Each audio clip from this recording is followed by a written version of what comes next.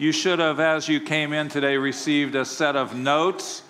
Session 2. If you didn't get a set of those, wave your hand. I know, Ellen, the worship team got shorted because I forgot to take them to the back. So make sure these men and women get a copy. As I was getting ready to leave Atlanta, one of the last few minutes in the office, some of our staff was questioning my sanity of, you sure you can't send somebody else? I go, we could send lots of people. Dave and I talked about contingency plans, and they're like, you sure you don't want to just stay grounded till you get your hip replacement? It's just 2 more weeks, be patient. I'm like, no, I love that place. I'm not allowed to have favorite conference centers because I go to a number of, if I were allowed to, this would be my favorite one.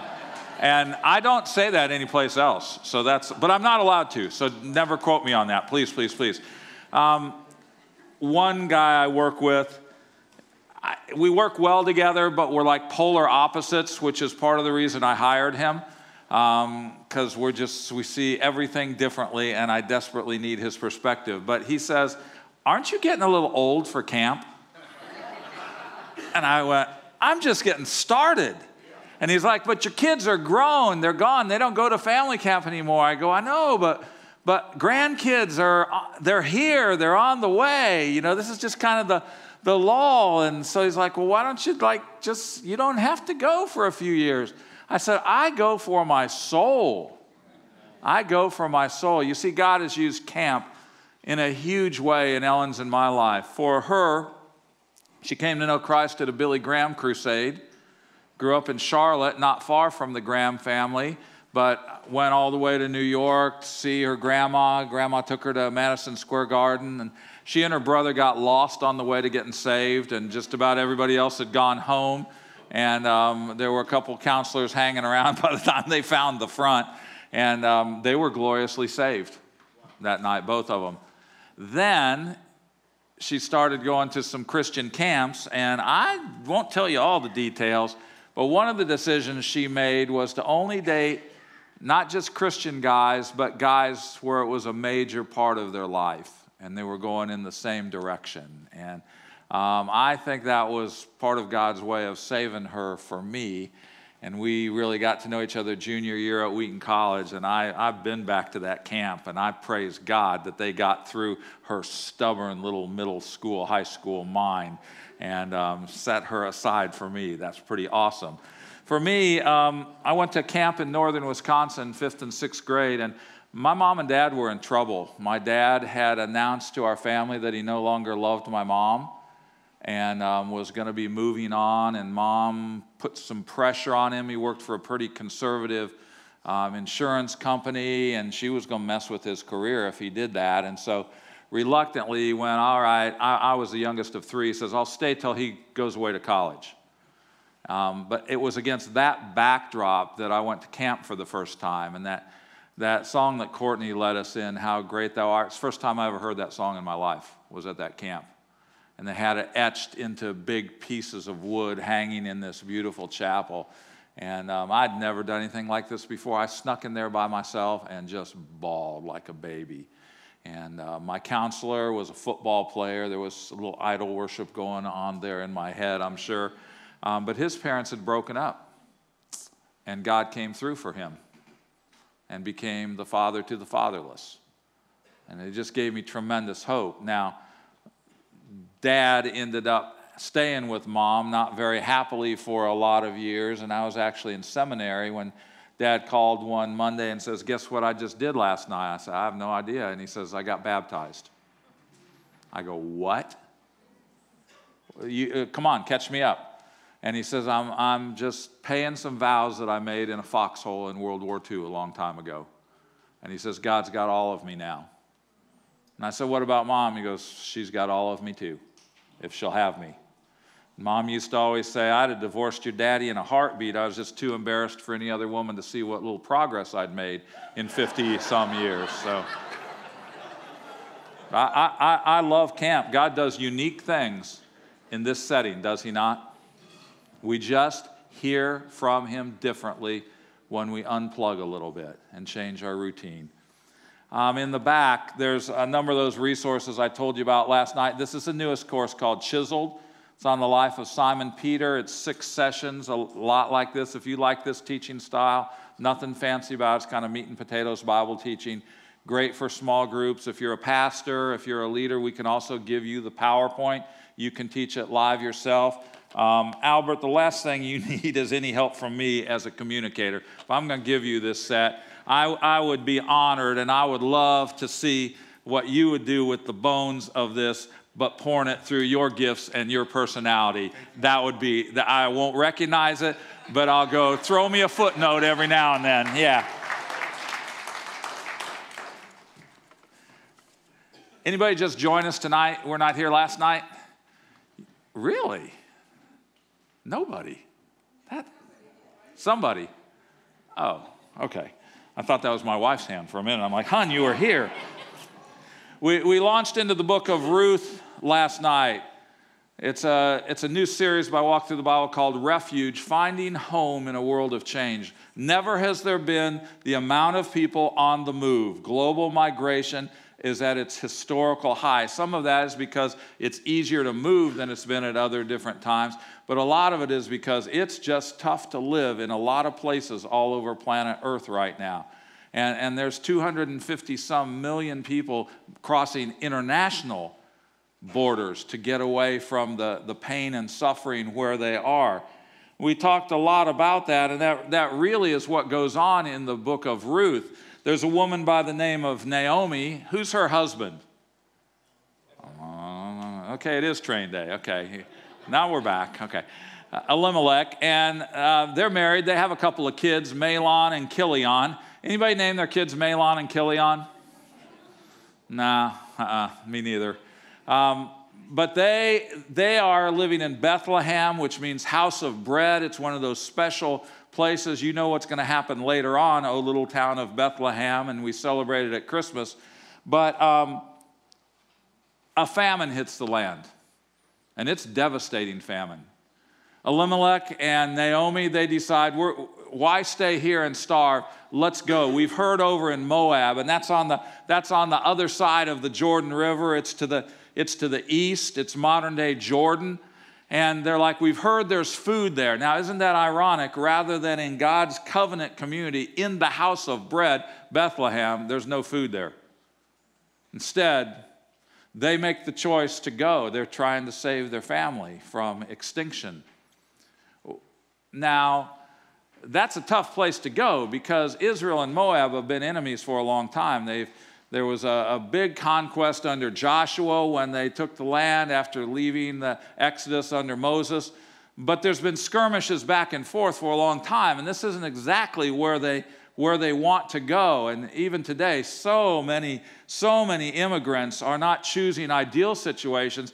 They're choosing the best of the available options, even if that option pretty much stinks. And so they head there, and they're all right for a while. In fact, both Mahlon and Chilion meet nice little Moab girls. And they get married, and they're there for a while. But they've been there at least a decade. And then Elimelech dies, and both her sons die. So now she's a single mom with 2 kids, but then the boys die. Now she's just got 2 daughters-in-law. How'd you like to lose your sons and be stuck with your daughters-in-law? Some of you have experienced that. She does it twice. And she's a widow. Eventually she hears there's bread again back home. Let's go home. She tells the girls, you stay here. This is your homeland. Moab is home for you. I'm going to go home. And initially they both want to go with her. She talks Orpah into staying, and Ruth goes, no way. I'm going with you. Your people will be my people. Your God will be my God. Your future will be my future. I'm going with you. Stop trying to change my mind. And Naomi's like, fine. And it's very interesting, for starters, that this book is called Ruth. Because we would think logically it would be called Naomi because she's from the Jewish nation. She's from God's covenant people.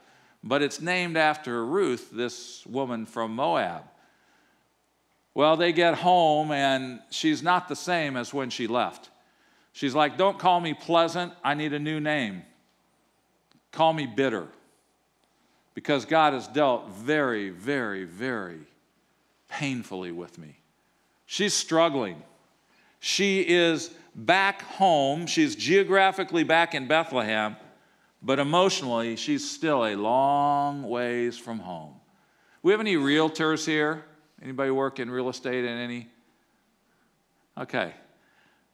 You all know, and we've all heard it, the three most important things are what? Location, location, location. Absolutely true. That's not necessarily true in this passage when it comes to where is home. It's relationships, relationships, relationships. Because she's back in the location that used to be home, but it doesn't feel like home. I grew up in Normal, Illinois. Anybody ever been there? Seriously? Good. Not a lot. Normal, Illinois. That's true. On Smith Drive. My wife's like, why didn't they name you John Doe? You know, just go for total generic living. And it is true that a man from our town married a woman from another little town down the road. The headline in the paper said, normal man marries oblong woman. That actually has happened twice in history. Everybody thought it was hilarious, except the bride and her mom were not real pleased. The Daily Panagraph ran with it, baby. Went back there, I don't know, not even a year ago, a number of months ago. It was so good to go home, I thought. The trouble is, my brother now lives in Oregon with his family. My sister died on my 50th birthday from complications from the adult form of muscular dystrophy. So she's gone. My mom died 15 years ago, just a day or so ago. And my dad died a few years ago. I did those funerals. Albert, it is not the pits when you're like the family pastor. You just want to grieve sometimes, but you got to be on duty and hold it together till later. And home wasn't home anymore, and I went by our church, and there's still some wonderful friends there, but all my parents' friends, they've all gone to glory. And there's a new pastor there, and I started to stop in and see him, and I should have done it. I'll do it next time. But he's a new pastor, and we have no history. And I went by the 3 houses that we had lived in while we lived there, and they've like moved bushes and stuff. They didn't clear that with me. My swing set is not in the back where it was supposed to be. Home is a lot more than geography, isn't it? Look at verse 1. Now, Naomi had a relative on her husband's side from the clan of Elimelech, a man of standing whose name was Boaz.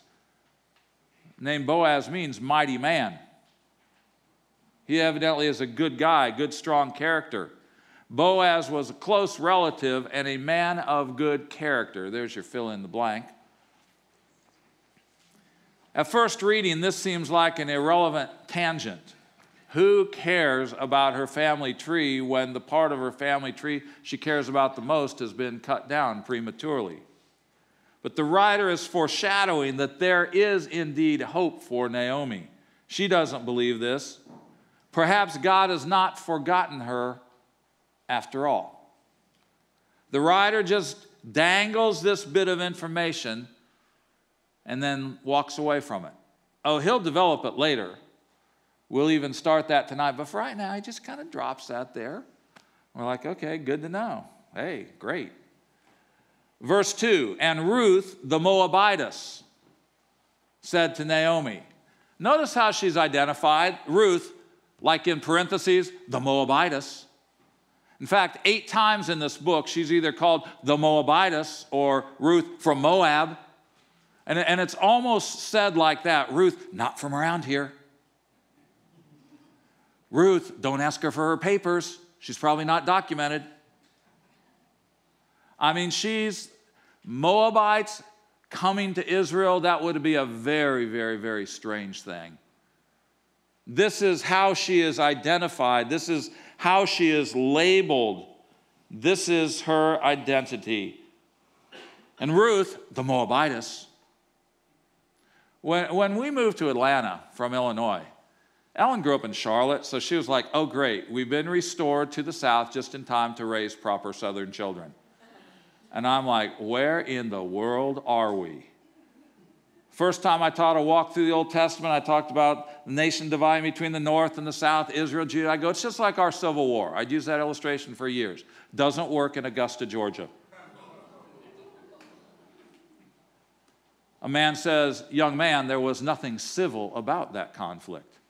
And a woman says, I assume you were referring to the war of northern aggression. I'm like, Toto, we are not in Kansas anymore. Ellen's grandpa moved down to the South from New York, and he was offered grits. Well, for starters, they're not called grits, they're called greets. Like Phil is now Phil. I got 8 E's in my name now, just for moving to the South. It's a weird place. Wherever 2 or 3 have gathered together, there's a Waffle House in our midst. It's just... Her grandpa is offered grits, and he goes, I don't know if I like those or not. Please bring me just 1 grit. Well, that didn't go well. Not from these parts, are you, sir?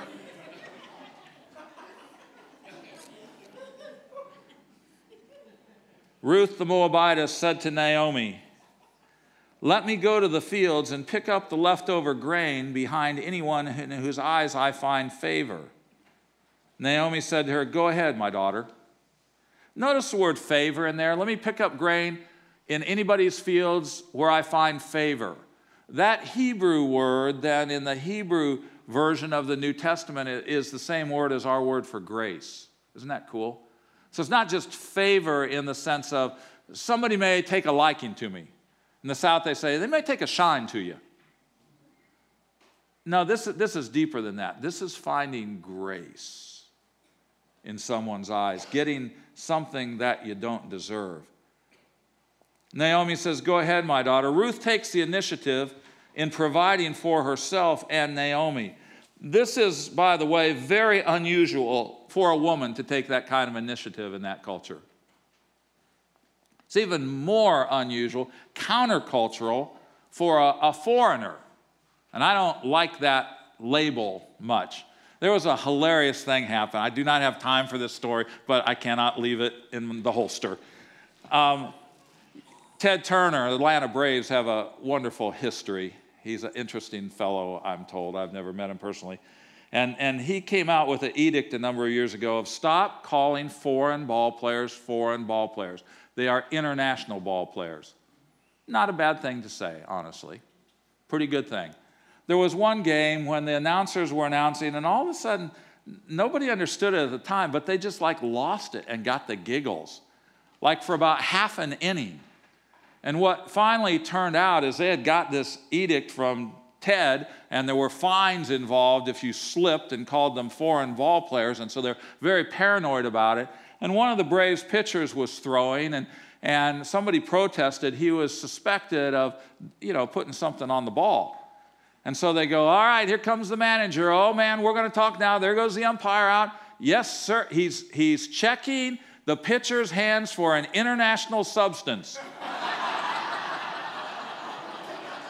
And none of us watching had any idea what was going on. They could not get their act together for about half an inning. Ruth identifies herself, not just as a Moabitess, but she calls herself a foreigner. We'll see later on. Highly unusual. Will God use a foreigner to provide for one of his daughters, Naomi? That daughter who believes he's forgotten her. Now, they didn't have the story of the Good Samaritan yet. That comes in the New Testament. God is full of surprises. He's faithful, but he's not predictable. And just the time you think you got him figured out, he's going to mess with your categories in the biggest of ways possible. Ruth takes initiative in providing for herself and Naomi. She's going gleaning. What is gleaning? Leviticus 19 fills us in on the background. It's to landowners, and the instruction in the law says, when you reap the harvest of your land, do not reap to the very edges of your field or gather the gleanings of your harvest. In other words, when wheat or barley or whatever it is, when it's first cut down and then when it's picked up and put in sheaves, it's okay to miss some. Don't be one of those landowners who sends your people back through the acreage a second, a third time. Leave a little there. That's how the poor will make it, by the generosity of those who have more. Do not go over your vineyard a second time or pick up the grapes that have fallen. Leave them for the poor and the alien. I am the Lord your God. A couple pictures of gleaning that we have. This practice still goes on today. It still goes on in farmland. Still certainly goes on in the Middle East. Ellen and I drove to Moss Landing today, went to Phil's Fish Market. Loved it, loved it, loved it. See so many workers out in the fields. It appeared to be strawberries they were picking, backs bent at right angles. Hard work, hard work. Those of us who live in cities, there's been a good trend recently that's a healthy trend. Local food banks have developed partnerships with grocery stores, in some cases big grocery chains. You know, it wasn't that long ago a grocer would rather take the expired food and put it in dumpsters, and sometimes with locks or people watching it, because if people take it for free, then they won't buy. And so much good food went to waste for so long. There's been a softening of the heart that's making the food banks be able to help so many more people than they used to be. Verse 3, so Ruth went out and began to glean in the fields behind the harvesters. As it turned out, there's several phrases like this in here, like, as it turned out. Could have been translated, it just so happened. As it turned out, she found herself. She didn't walk there, she found her. No, she walked there, but just coincidentally enough, she found herself working in a field belonging to Boaz. Oh, that's that guy whose name got dropped in verse 1. He's going to figure into the story.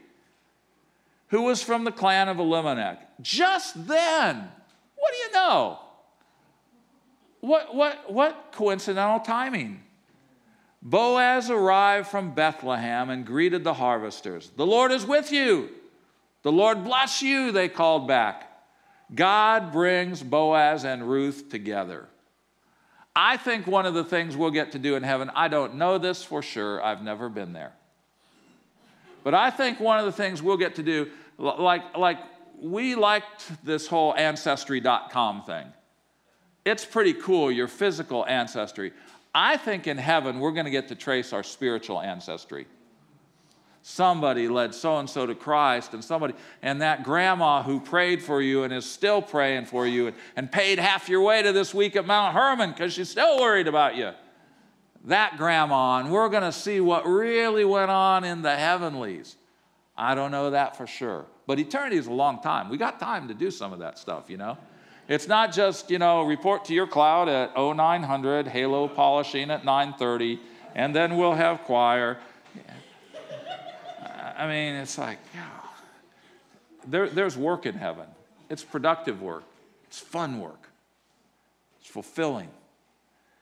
Well, so sometimes God does things and we don't even notice him doing them. I think in heaven, the curtain's going to be lifted up and we'll go, really? That meeting? That wasn't coincidence? Sometimes a coincidence is really a miracle where God chooses to remain anonymous. And every now and then he'll show us a little bit, a little lifting of the edge of the curtain. But in eternity, when we see fully, I think we'll just step back and go, oh man, God, you are the ultimate multitasker. Boaz asked the foreman of the harvesters, verse 5, whose young woman is that?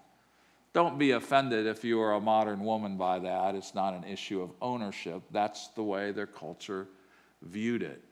And that's why they were so vulnerable now as single women, especially Ruth in a foreign land. The foreman replied, she is what? Top answer on the board. Survey says, bing! That's right, 89 people out of 100 identified her as the Moabitess. This is the label she carries. Who came back from Moab with Naomi. The foreman just kind of casually threw that detail in. She said, please, let me glean and gather among the sheaves behind the harvesters. She went out into the field and has worked steadily from morning till now, except for a short rest in the shelter. Ruth is identified as a Moabite. That's her identity. That's all most people see. Ruth, who migrated here. They may or may not know her linkage with Naomi, but Ruth, she's a Moabitess. She's a foreigner. This overseer, he's unusual because he's able to look past the label and he sees her character. He describes her as first polite. She says, please. She's very gracious. She's not demanding. She doesn't go, hey, according to your law, you got to let me do this. Here's the verse right here, bucko. She's very polite. And she is hardworking. She's worked since this morning. She just took one break. She's diligent. My observation has been that when we look at people as categories, it's very easy to just stop with the label. But when a relationship is formed with an individual, it's like, whoa, man. And that's when the compassion comes. That's when the connection comes. It's like, I could see myself in that same set of circumstances making the same decision you have. It's called empathy. You wouldn't expect to see it from a foreman out in a field who's just trying to get the crop in. Boaz said to Ruth, verse 8, my daughter, that's a term of affection. It's a family term. Listen to me. Don't go and glean in another field and don't go away from here. Stay here with my servant girls. Watch the field where the men are harvesting and follow along after the girls. I have told the men not to touch you, and whenever you are thirsty, go and get a drink from the water jars that the men have filled. Boaz assures Ruth of his provision, but also his protection.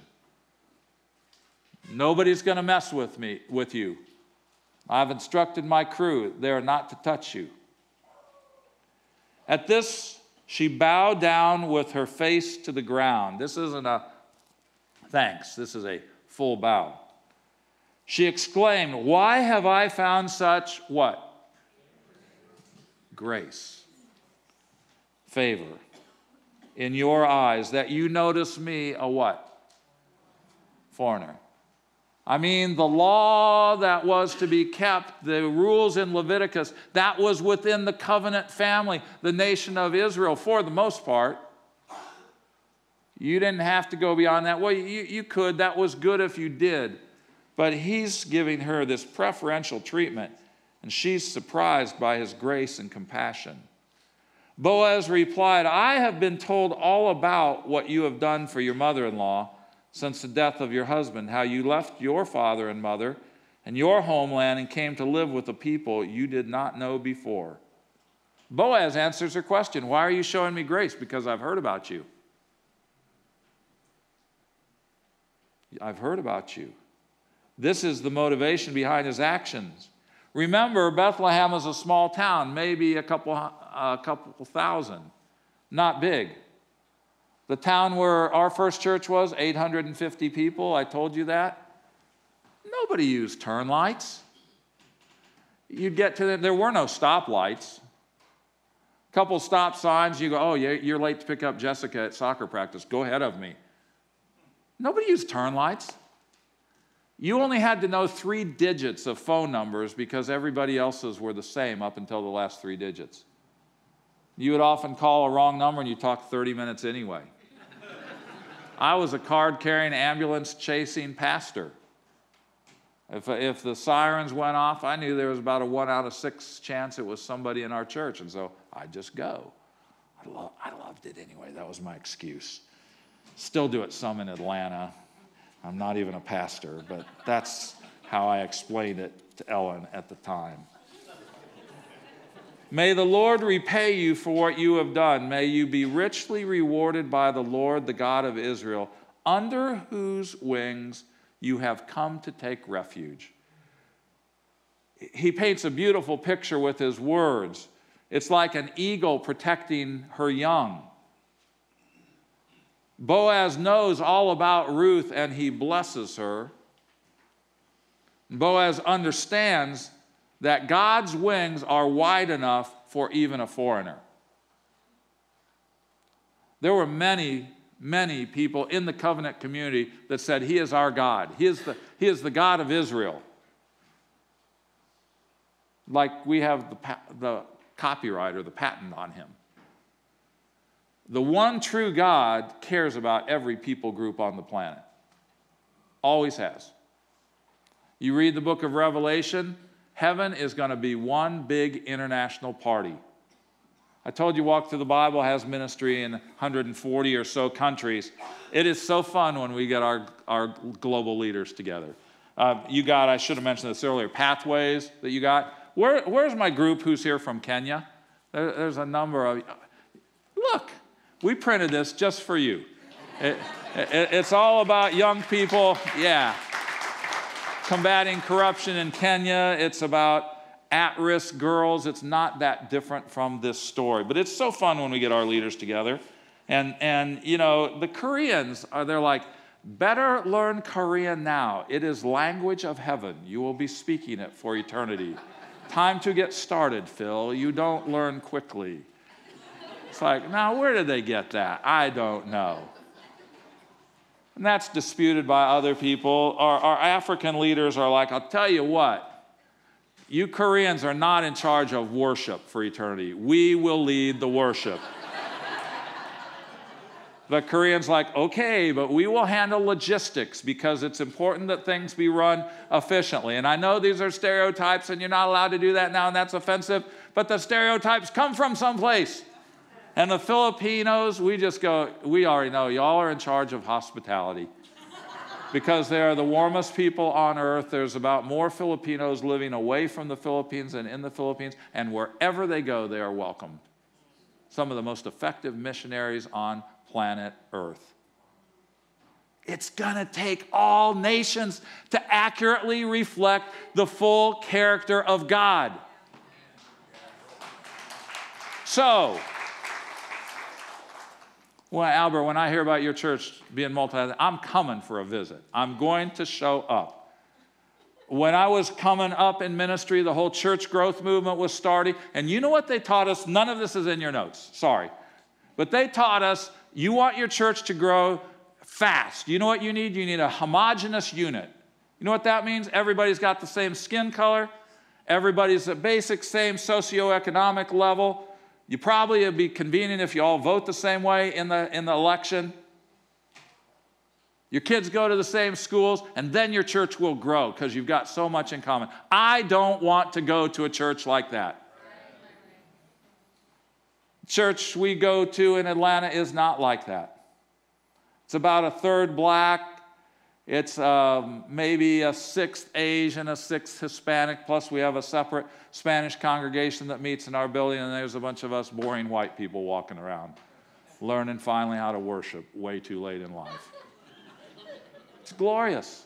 I want to go to a place where all the things that are different between us, that ought to divide us, fall into insignificance compared to the only thing that really matters, which is our shared faith in Jesus Christ. That's where I want to worship. It is a preview of heaven. And may I say to you, Mount Hermon is headed the right direction in that. It's changed over the years. We first came here in 2006. It's glorious. It's glorious. All right, that was extra credit. That will not be on the final exam. Boaz understands God's wings are wide enough to protect a foreigner too. Verse 13, may I continue to find favor in your eyes, my Lord, Ruth said. You have given me comfort and have spoken kindly to your servant, though I do not have the same standing as one of your servant girls. Ruth is comforted by Boaz's kindness. It wasn't just him being polite. It's not the southern hospitality that we have learned, where it's usually followed by bless your heart. They don't let me preach in the South. It's good to come here. Verse 14, at mealtime, Boaz said to her, come over here, have some bread and dip it in the wine vinegar. When she sat down with the harvesters, he offered her some roasted grain. She ate all she wanted and had some left over. As she got up to glean, Boaz gave orders to his men, even if she gathers among the sheaves, don't embarrass her. That's one thing you never did as a gleaner. You waited until the sheaves were cut down, and then you kept people away from those. They were to go find the leftovers. Like, even if she's taken from the choicest section, you leave her alone. Boaz does so much more than the law requires.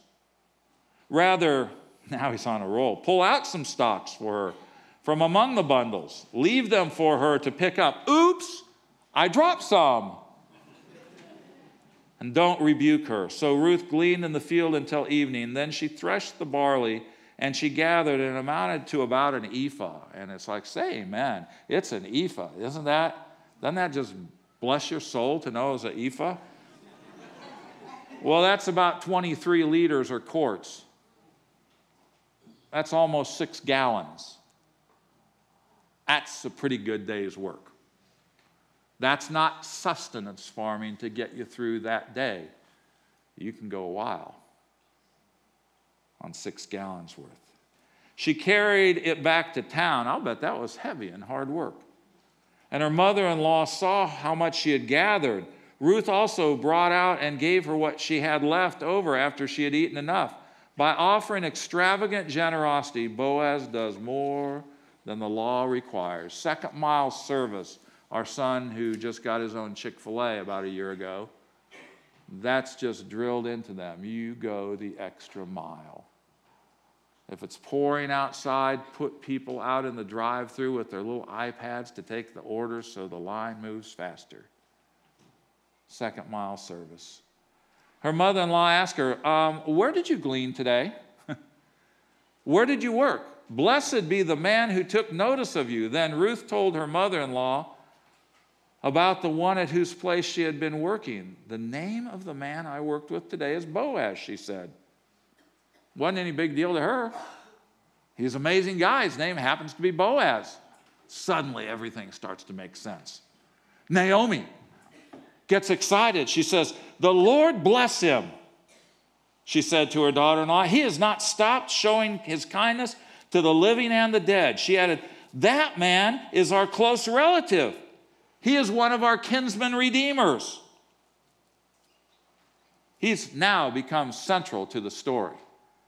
He's not a peripheral bit player anymore. Of all the fields Ruth could have picked, she just happened.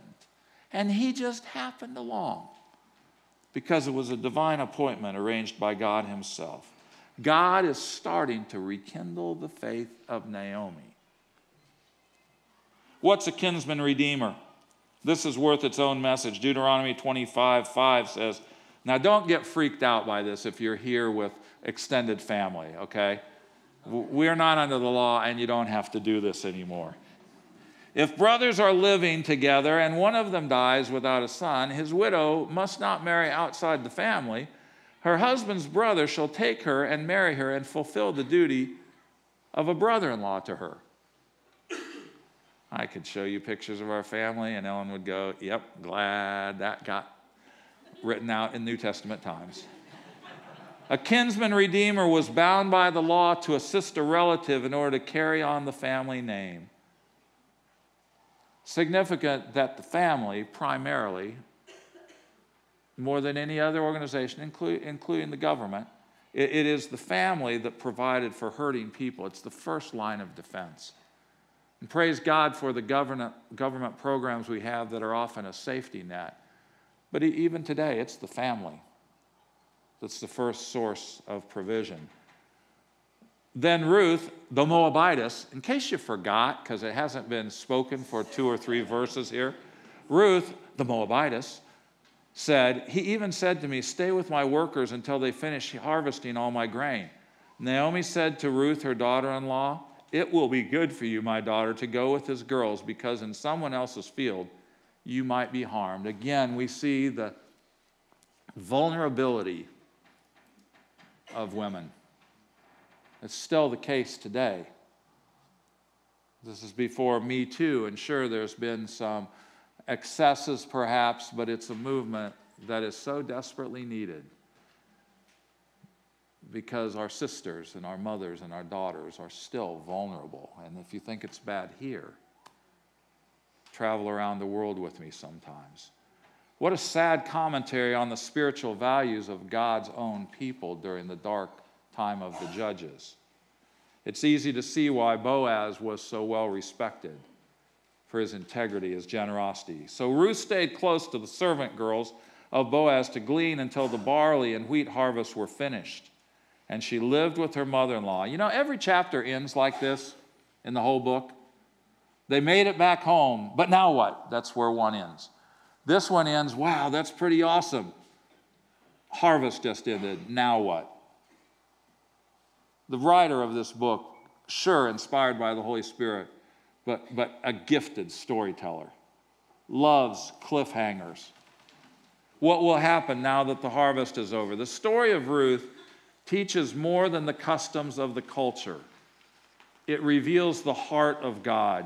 This, by the way, is how we should read all the Bible. This is why Albert's message lit us up yesterday morning, even though many of us have heard and some of us have even taught the story of the feeding of the 5,000, because we got into the story.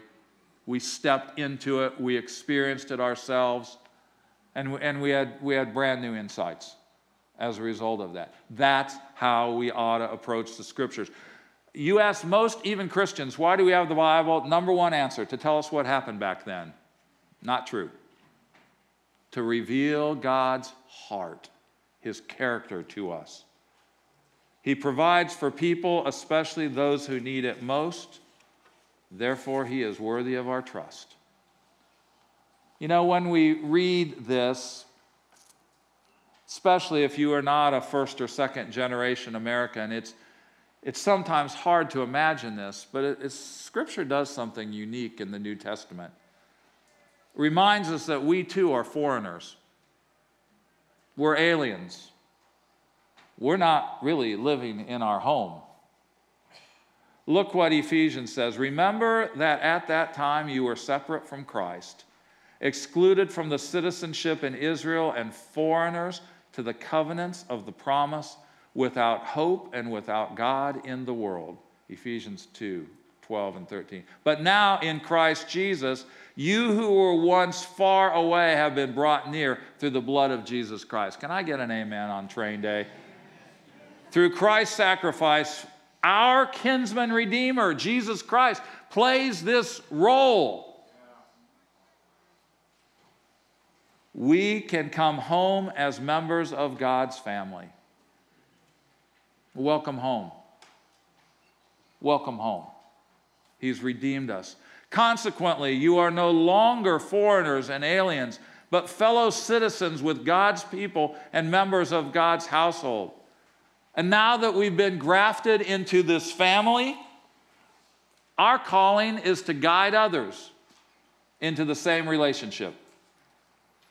I remember years ago hearing the quote, evangelism, because evangelism freaked me out. I'm not one of those speakers like often come to Mount Hermon who led, 4 passengers, 2 flight attendants, and the co-pilot to Christ on the way here. I'm a pretty lousy evangelist. I'm getting bolder than I used to be, but it's not my dominant gift, but I think he's called us all to it. But I struggle with it like a lot of you do. This helped me. Evangelism is just one beggar telling another beggar where to find food. It's not our persuasive arguments. It's the fact that this is what he did for me.